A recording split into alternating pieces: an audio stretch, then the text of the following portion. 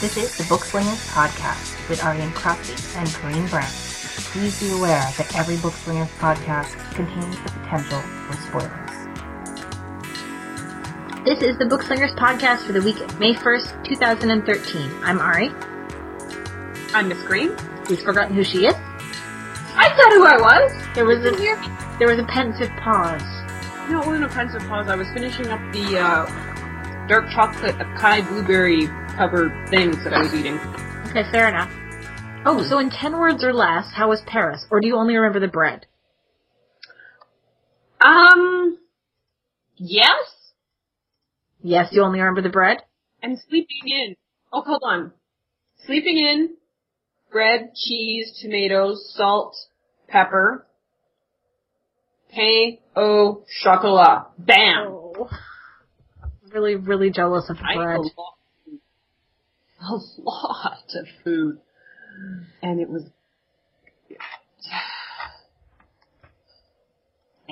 good. How was things that weren't Paris? Well, they weren't Paris. What is? Yeah. There was a definite lack of pain au chocolat. I say that everyone's lacking pain au chocolat in their lives. Yeah. As a rule. It's never enough. You could never have enough. Well, you probably never. could. Actually, No, you never ever could. My entire plan while I was in Paris was to not go past a single boulangerie or pâtissier without going in and buying something. And was which I did! Successful. All right. It's good. Did. It's good to come back from a vacation having, attained goals. Yeah, except when you come back, you're like, what are you going to do?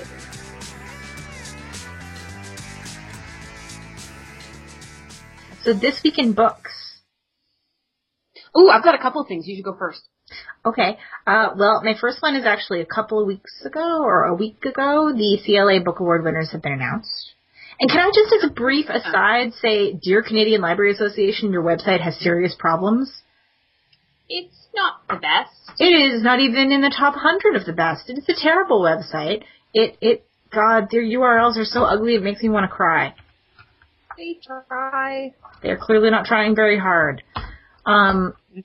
Yeah, the awards aren't even listed on their main site. I had to scroll back through my email to find the press release with the list of books. So, let's see here. I have not read a single bloody one of them. My book of... I bet you haven't either.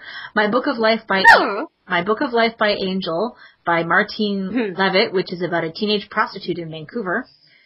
Which is why I haven't read it. What Happened to Ivy by Kathy Stinson, which is about mercy killings. Again. And 40 Things I Want to Tell You by Alice Creepers, which is about teen pregnancy. So, obviously, these are very, very Canadian list of Canadian books. Well, I'm glad that they're out there and that someone wrote it, but for me, those subject matters tend to self-weed in my to-read pile yeah. Yeah, it's not my thing. I'm glad they're there, and congratulations to all the award winners. Congratulations. A lot of librarians really liked you. Well done. Yes. Yes. And on that note, it's TD Book Week. Is it? Apparently. It's bookweek.ca if anyone is curious about the events. There's a bunch of authors touring the country doing book-related things. Oh, yeah. A couple of people on tour. Anyone cool? I only glanced at the list because I wouldn't be able to go to any of them anyway. You're in the Lower Mainland. Yes, but most of them are during the day when I am at work. Work. Yeah, I know. It's ridiculous. My priorities are clearly skewed. So what were your couple of things? Okay, so one of them, have you been paying attention to the Wiki Wars? Only peripherally. So essentially what has happened is there's been a bit of a kerfuffle where the users of Wikipedia, there's a list of American authors just like there's a list of Canadian authors, a list of Nigerian authors, South African, whatever.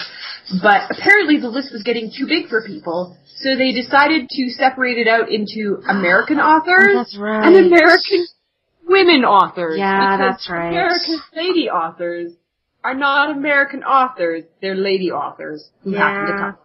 Yeah. Yeah.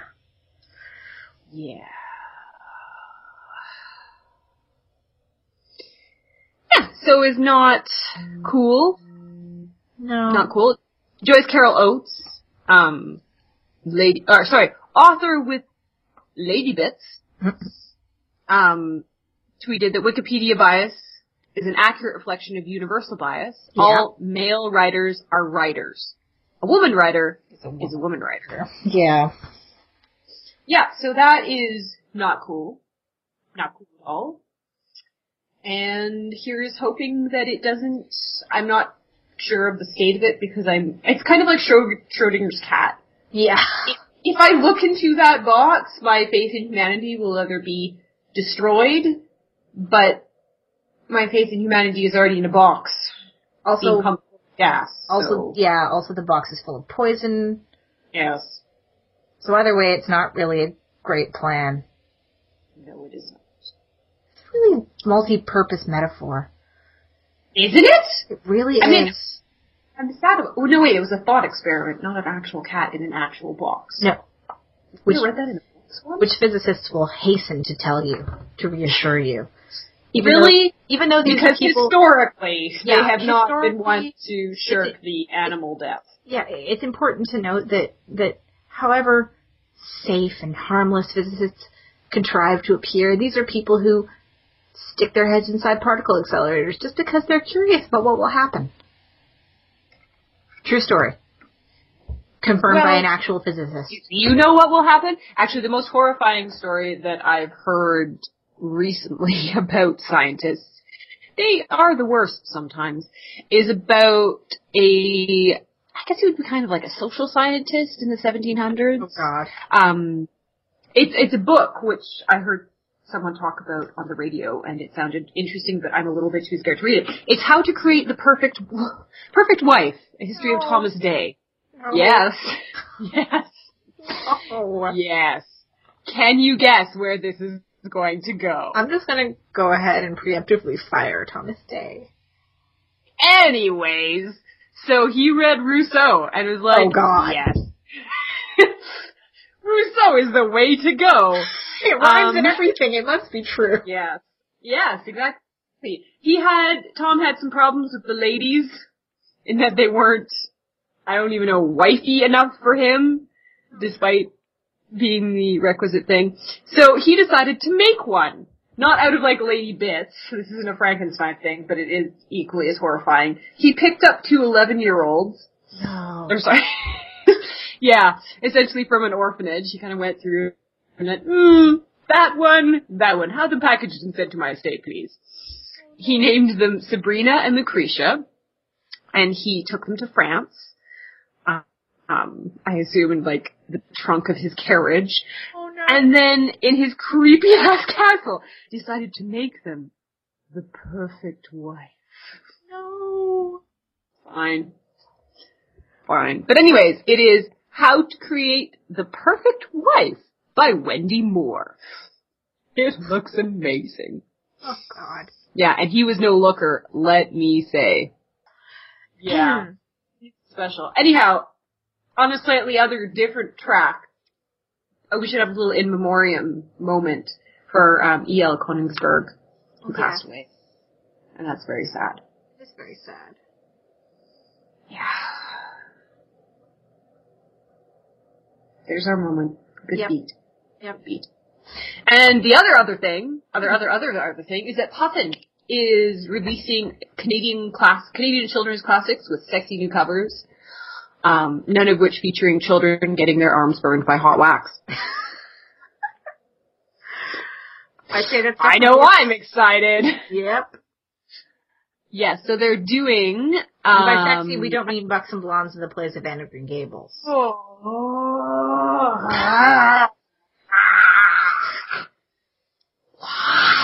I do not know. Why? It is a mystery to everyone. Probably everyone involved.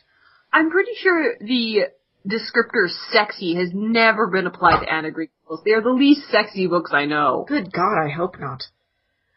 No, you do not need to sex them up. They're about children. Yep. Children. Anyway, yay, okay. Puffin. Yeah, Puffin. So they're doing Underground to Canada, Awaken Dreaming. Oh, sorry, Underground to Canada by Barbara Smucker, which is a super nice cover because the ones that I've seen have featured 2 runaway slave children looking horrified and scared and terrorized, and it's not appealing to kids because they look at that and go, "What? No, I do not want to do that." I'm pretty sure that's what the cover of the one in my elementary school classroom looked like. Yeah, which, it is absolutely descriptive of what happens in the book because these are 2 runaway slaves from the state trying to get into Canada. But, unless you're some kind of psychopath 8-year-old, you don't usually go after books where people look scared to death on the front. Yeah, no. But maybe that was just me. I mean, Goosebumps did very well for themselves. Awaken Dreaming by Kit Pearson with an introduction by Kenneth Opel. Ooh. Very nice. Mama's Gonna Buy You a Mockingbird by Jean Little with an introduction by Kelly Armstrong. Interesting pick. Ooh. And Run by Eric Walters, which I have to admit I've never read. With an introduction. Okay, we're cool. With an introduction by Deborah Ellis. Ooh. So they look really, really cool. I love the covers. I'm very pleased that these are coming out in shiny new paperbacks and for a new generation of readers. So. I think the only one of those I actually own is Underground to Canada, and it has the frightened children on the cover. Yeah, they're scared, aren't they? Yeah. Yeah. Yeah. Yeah.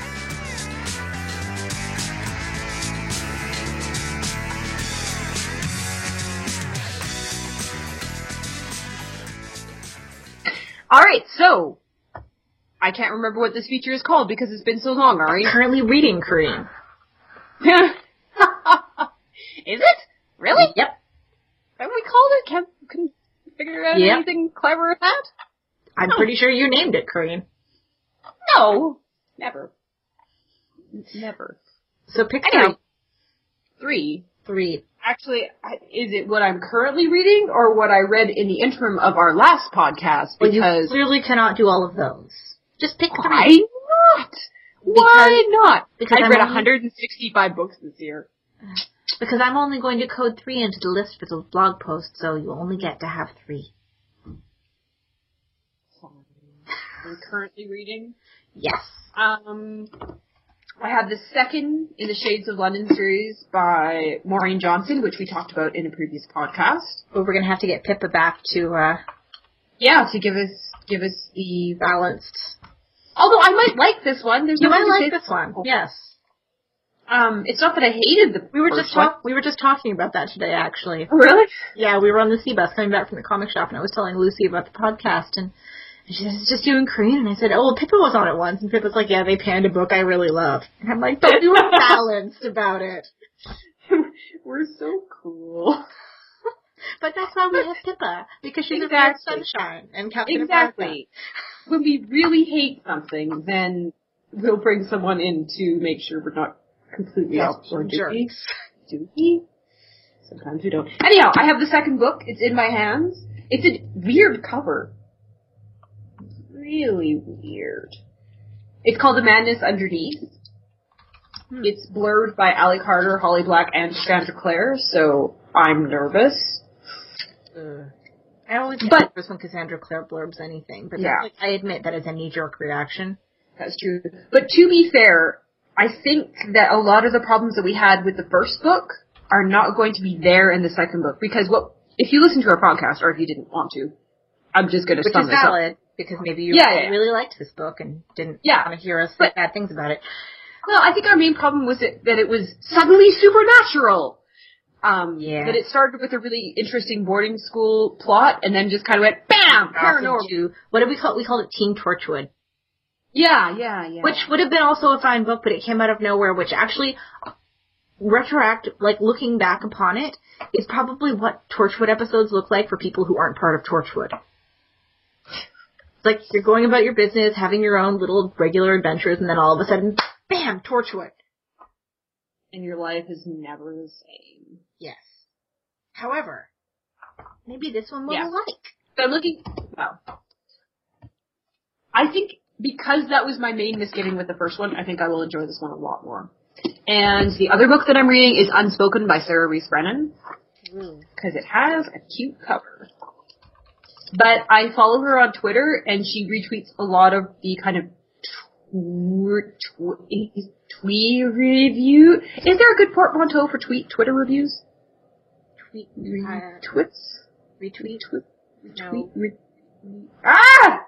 No, there isn't. Twitter review. There isn't. It feels like there should. Retweet. Tweet view. Oh, anyhow, it's no, it's spoiling my brain. Yeah, and apparently it kind of ends on a cliffhanger, and I don't like that. So, yeah. And yourself? I have the Fire Chronicle sitting on my bedside table right at this moment. Oh. Yes. Oh. I'm only a little ways into it because then I got distracted by our book of the week, Speaking from Among the Bones by Ellen Bradley, and I still have a lot of feelings. We're going to get to those later. Yeah. Well, I'm not very far in yet, but it sort of started with a bang. And I have to pick it up again because I'm a little nervous now because of where the bang was, and then I got distracted and haven't gone back. Was it in someone's face or? Metaphorically? Oh. Yes. Grave Mercy by Robin Lefebvre. Oh, I have that one too. Yes, we should do one on that one. Yeah, we should. It will make me read it. I bought it. It's one of those books that I bought, and I'm like, I am going to absolutely enjoy this, so I'm going to put it on the shelf and not touch it. You should definitely read it. I have to take it back to the library soon, so. Oh, all right. And I have a copy, completely uncracked actually, of Scarlet by Marissa Meyer, which is the sequel to, I've forgotten the title of the original book. Cinder! I have it too! Yay! See, look at us. Coordination. Had to happen eventually. Completely by accident. I think just our holds all came in at the same time. Yeah, actually the copy of Scarlet is an ARC. Oh! Yeah. How did you get that? Well, I didn't actually. Trisha did from back when she was still working for Chapters. She brought me a big stack of them. She's like, I've read these. You do podcast. Take. And handed me a stack of books. Haven't touched them since.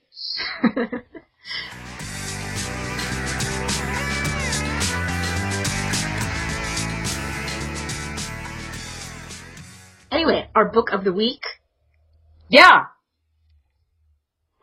Wait, I have to look up the title again because I'm going to say it wrong. Do you want me to just say it or do you want to find it? She has the book in front of her. I had to return it because I borrowed it from someone.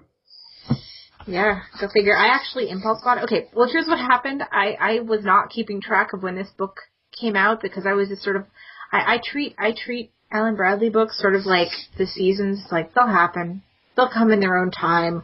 And so I have no idea when one is actually coming out. And then I was on the C-bus, and there was a girl sitting across from me reading it. And it was a library book. So I pulled out my phone and I tried to find it in the library, but there was no way to be any further ahead than 77th on any waiting list. So, ouch. So I tried to find it in a bookstore, but there are no bookstores near Lonsdale Quay.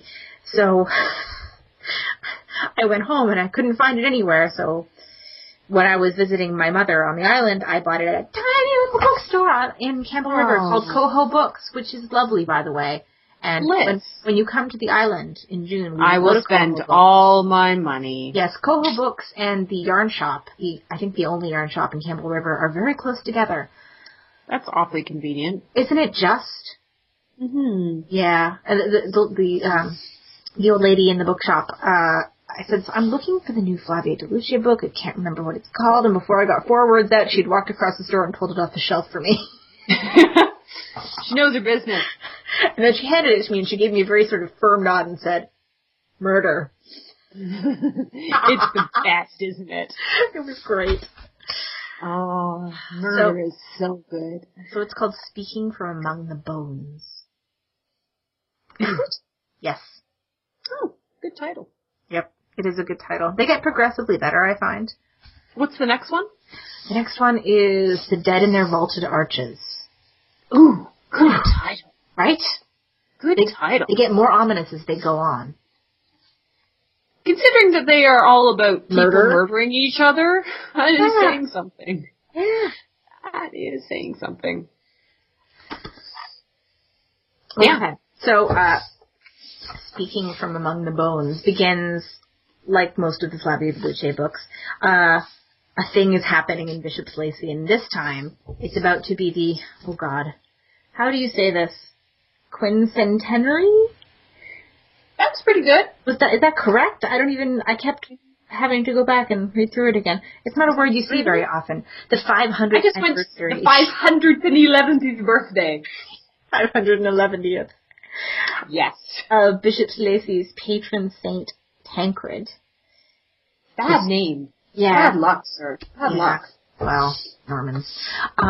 So the 500th anniversary of, I believe, his death. 111th birthday. Is that what you celebrate with saints? I'm not entirely clear.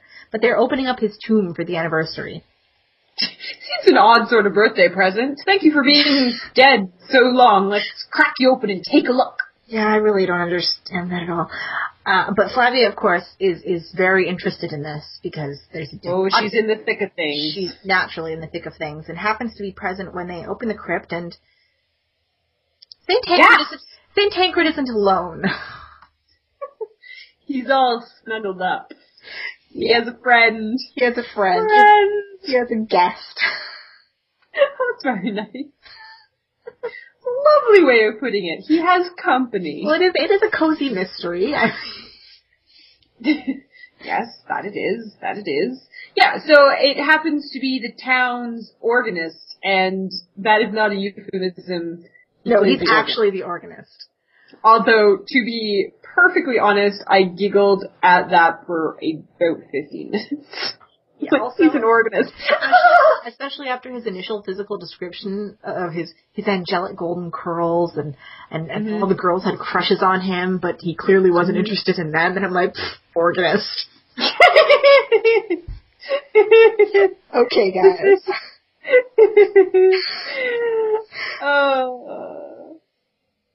Yeah. Not only is he, stuffed into a saint's 500-year-old tomb, but he's also wearing a rubber gas mask from the war. Yeah, which is a little weird. Yeah, very Doctor Who. Yeah, that's exactly what I thought of. Yeah, and I imagine that almost everyone who picked up this book who was even remotely familiar with Doctor Who thought the same thing, so well done, Alan Bradley. Hats off, sir, if I was wearing a hat. Yep. Hats off. Yeah, so there's a dead body for her to investigate. There is the troubles at home, which were in the old book. Because of her mother's demise, they have to pay death taxes on the property which belonged to her family. And death taxes are expensive. Yep. So they may have to put her beloved Buckshaw up for sale. Yes, which has of course been happening throughout the books, but in this case, this time it's darkened even further.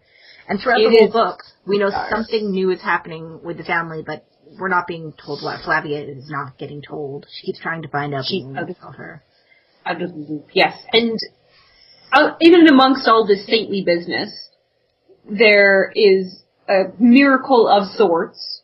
I believe it's the statue of Saint Tancred starts to cry blood, or does he? Mm-hmm.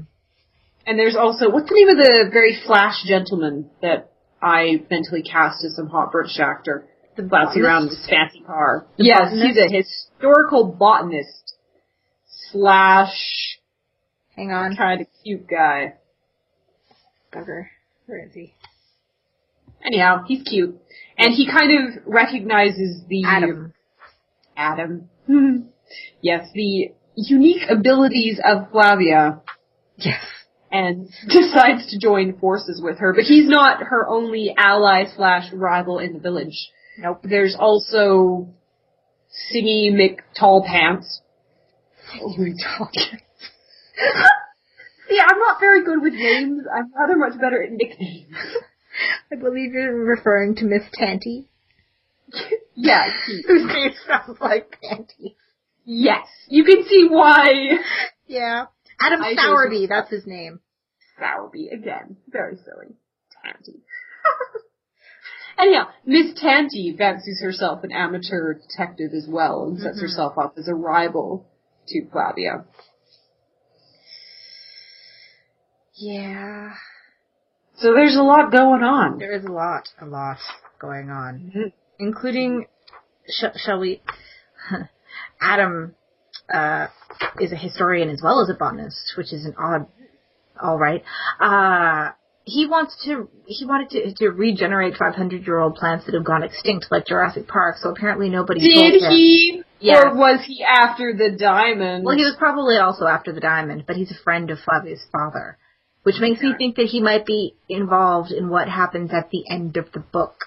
Yeah, so this is your spoiler-free zone exit. Yes.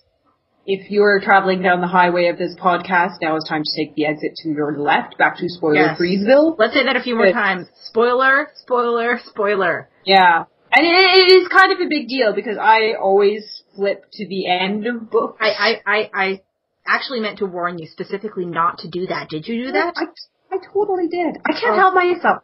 I need to mentally and physically prepare myself if I'm going to be sad.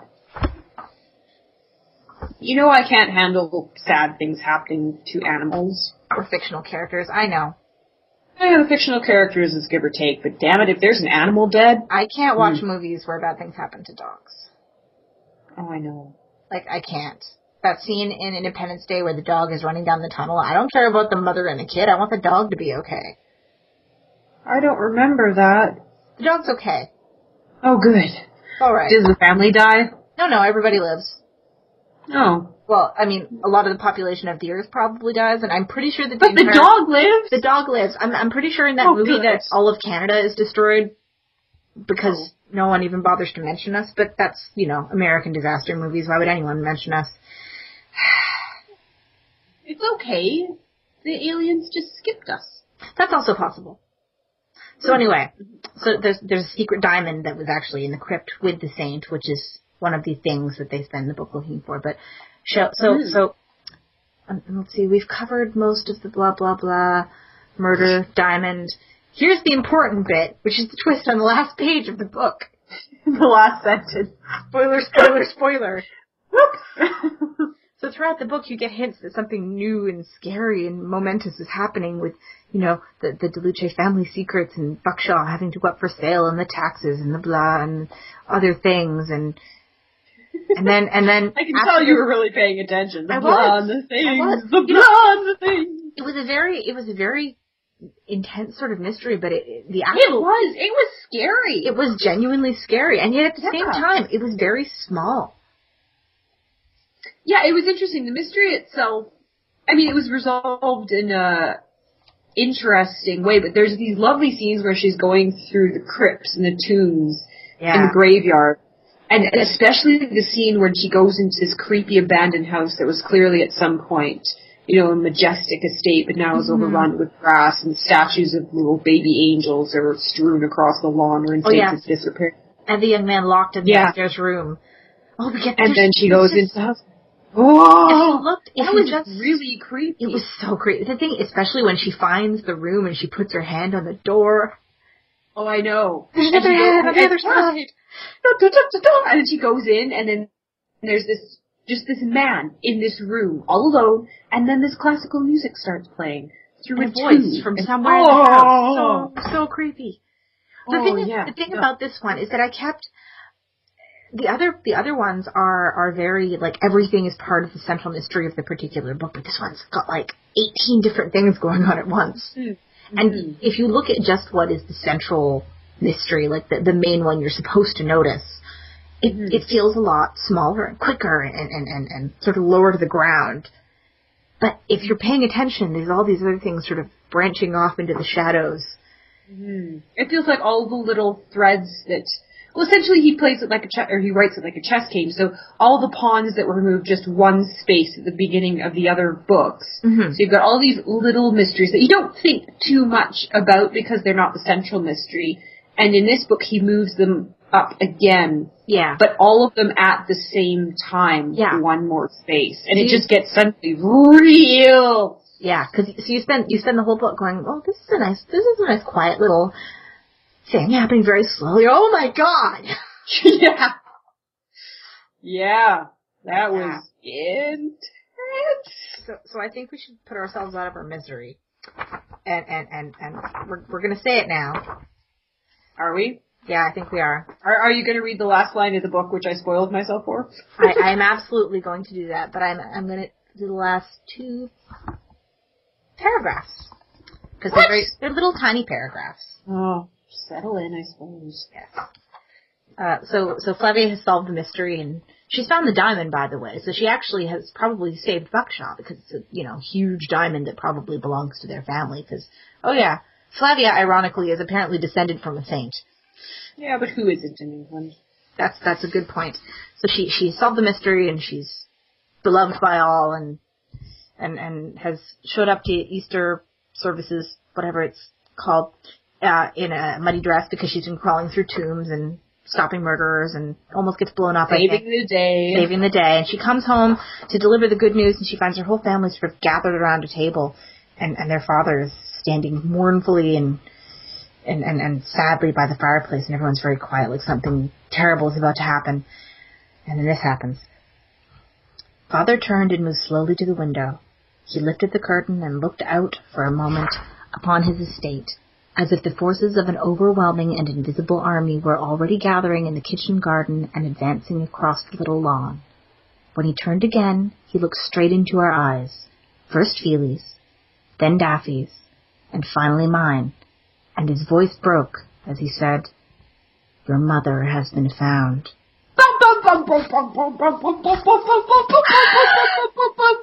The noise I made when I read the last page of this book. Yeah. I actually did that thing where you turn the next 3 blank pages at the back of the book, desperately searching for more words. There were no more words. There was nothing. Yeah. So. Yeah. What happened to Harriet? Okay, so here's my question for you. Yeah. In your opinion. Yes. Found. Alive or not? It's tricky, isn't it? I want to say she's dead. Or no, alive. I also say alive. I think she buggered off. I think she was a spy. Really? Didn't she die in, Switzerland? Sure.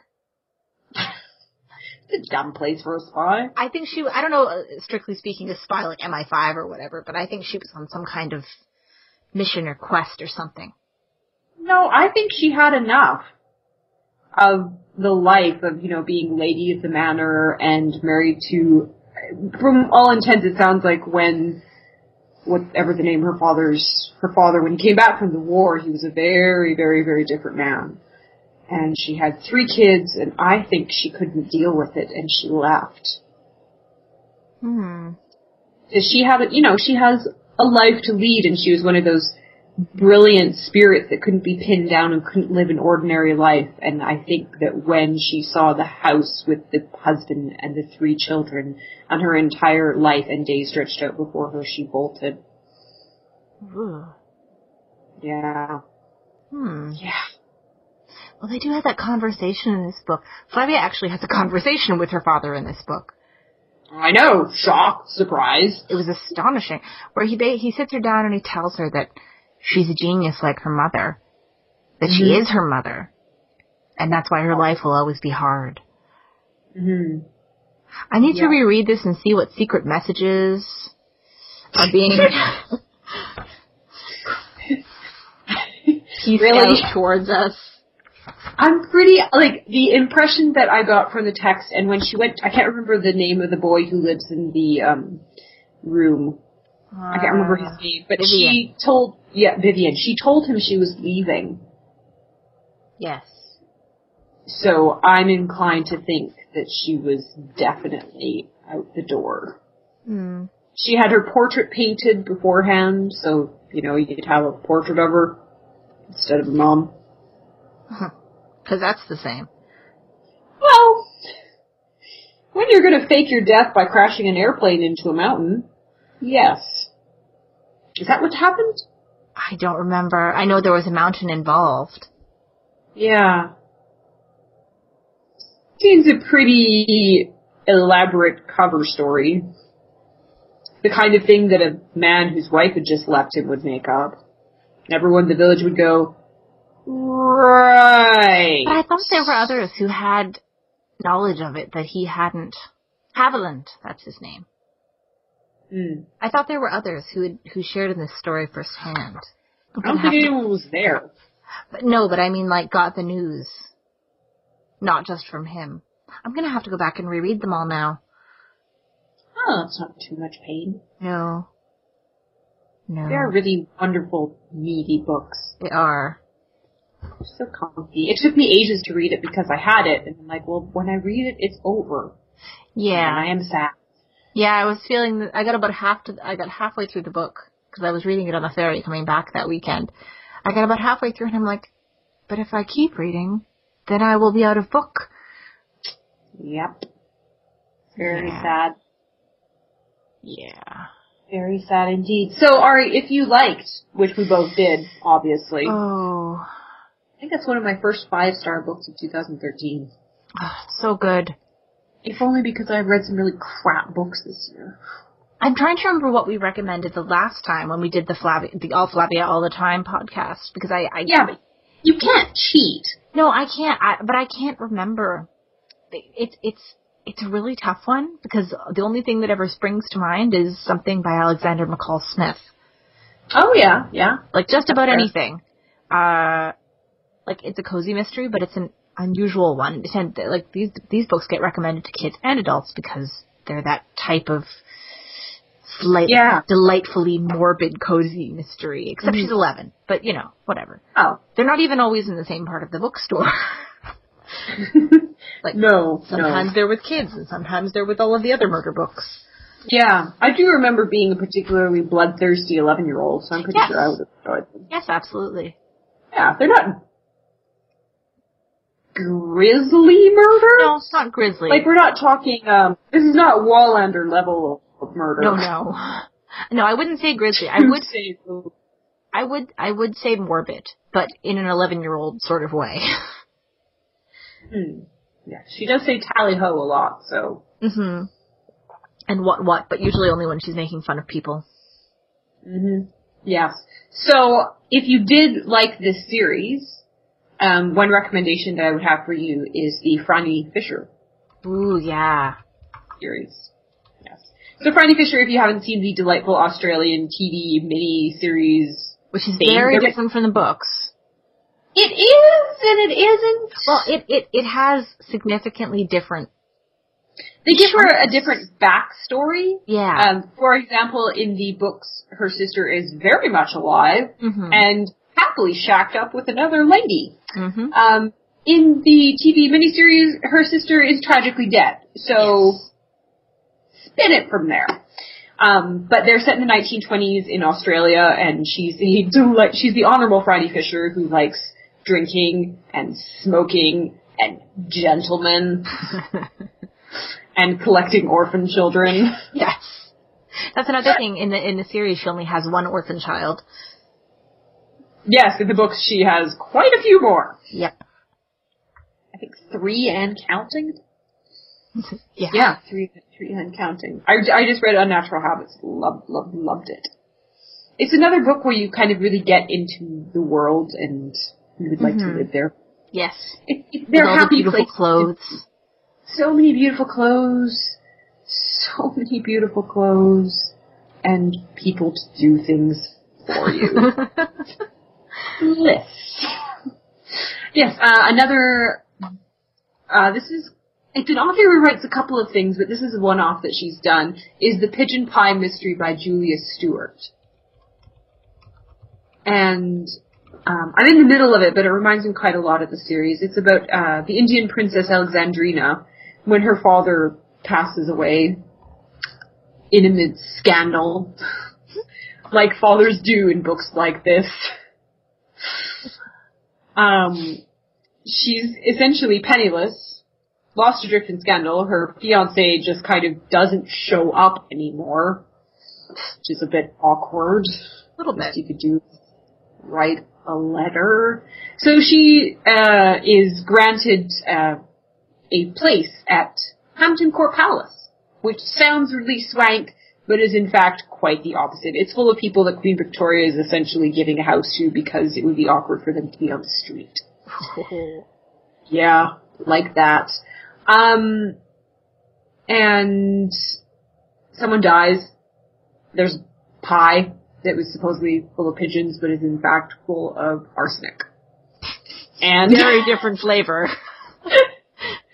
Yes. Not what I ordered at all. Half-star review.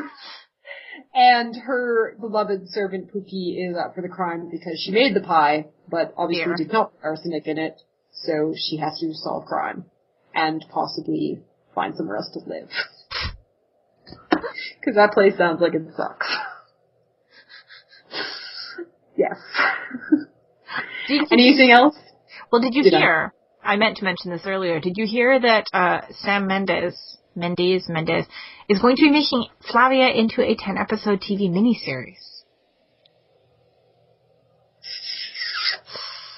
Apparently he directed, like, Skyfall and American Beauty, which does not fill me with confidence, but apparently Alan Bradley is very excited about it. Well, he's a dear, isn't he? Yeah. We think. Well, Skyfall I found hilarious. I mean, he didn't write it, but I must admit I've never laughed so hard in an airplane before. And it did feature perhaps my favorite Bond villain of all time. Yeah. He's just so... We would get along swimmingly. Except for the tedious anecdotes about rats on islands. Just let it go, sir. Let it go. Yeah. But the part where he's, running after Bond and shooting, and he's like, this is why I hate the spy business. So much running.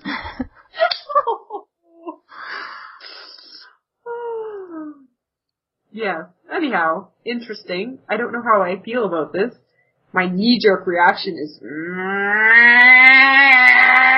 Well, I do, however, think that miniseries is a far better choice than movie. Oh, yeah. Yeah. I mean, that's fine, I guess. Fine. I mean, I do like the Frankie Fisher series. I think it's very good. But can't they just leave some things alone? But, Corinne, then they'd have to write original scripts. That just cannot do. Nope. Do at all. Very well.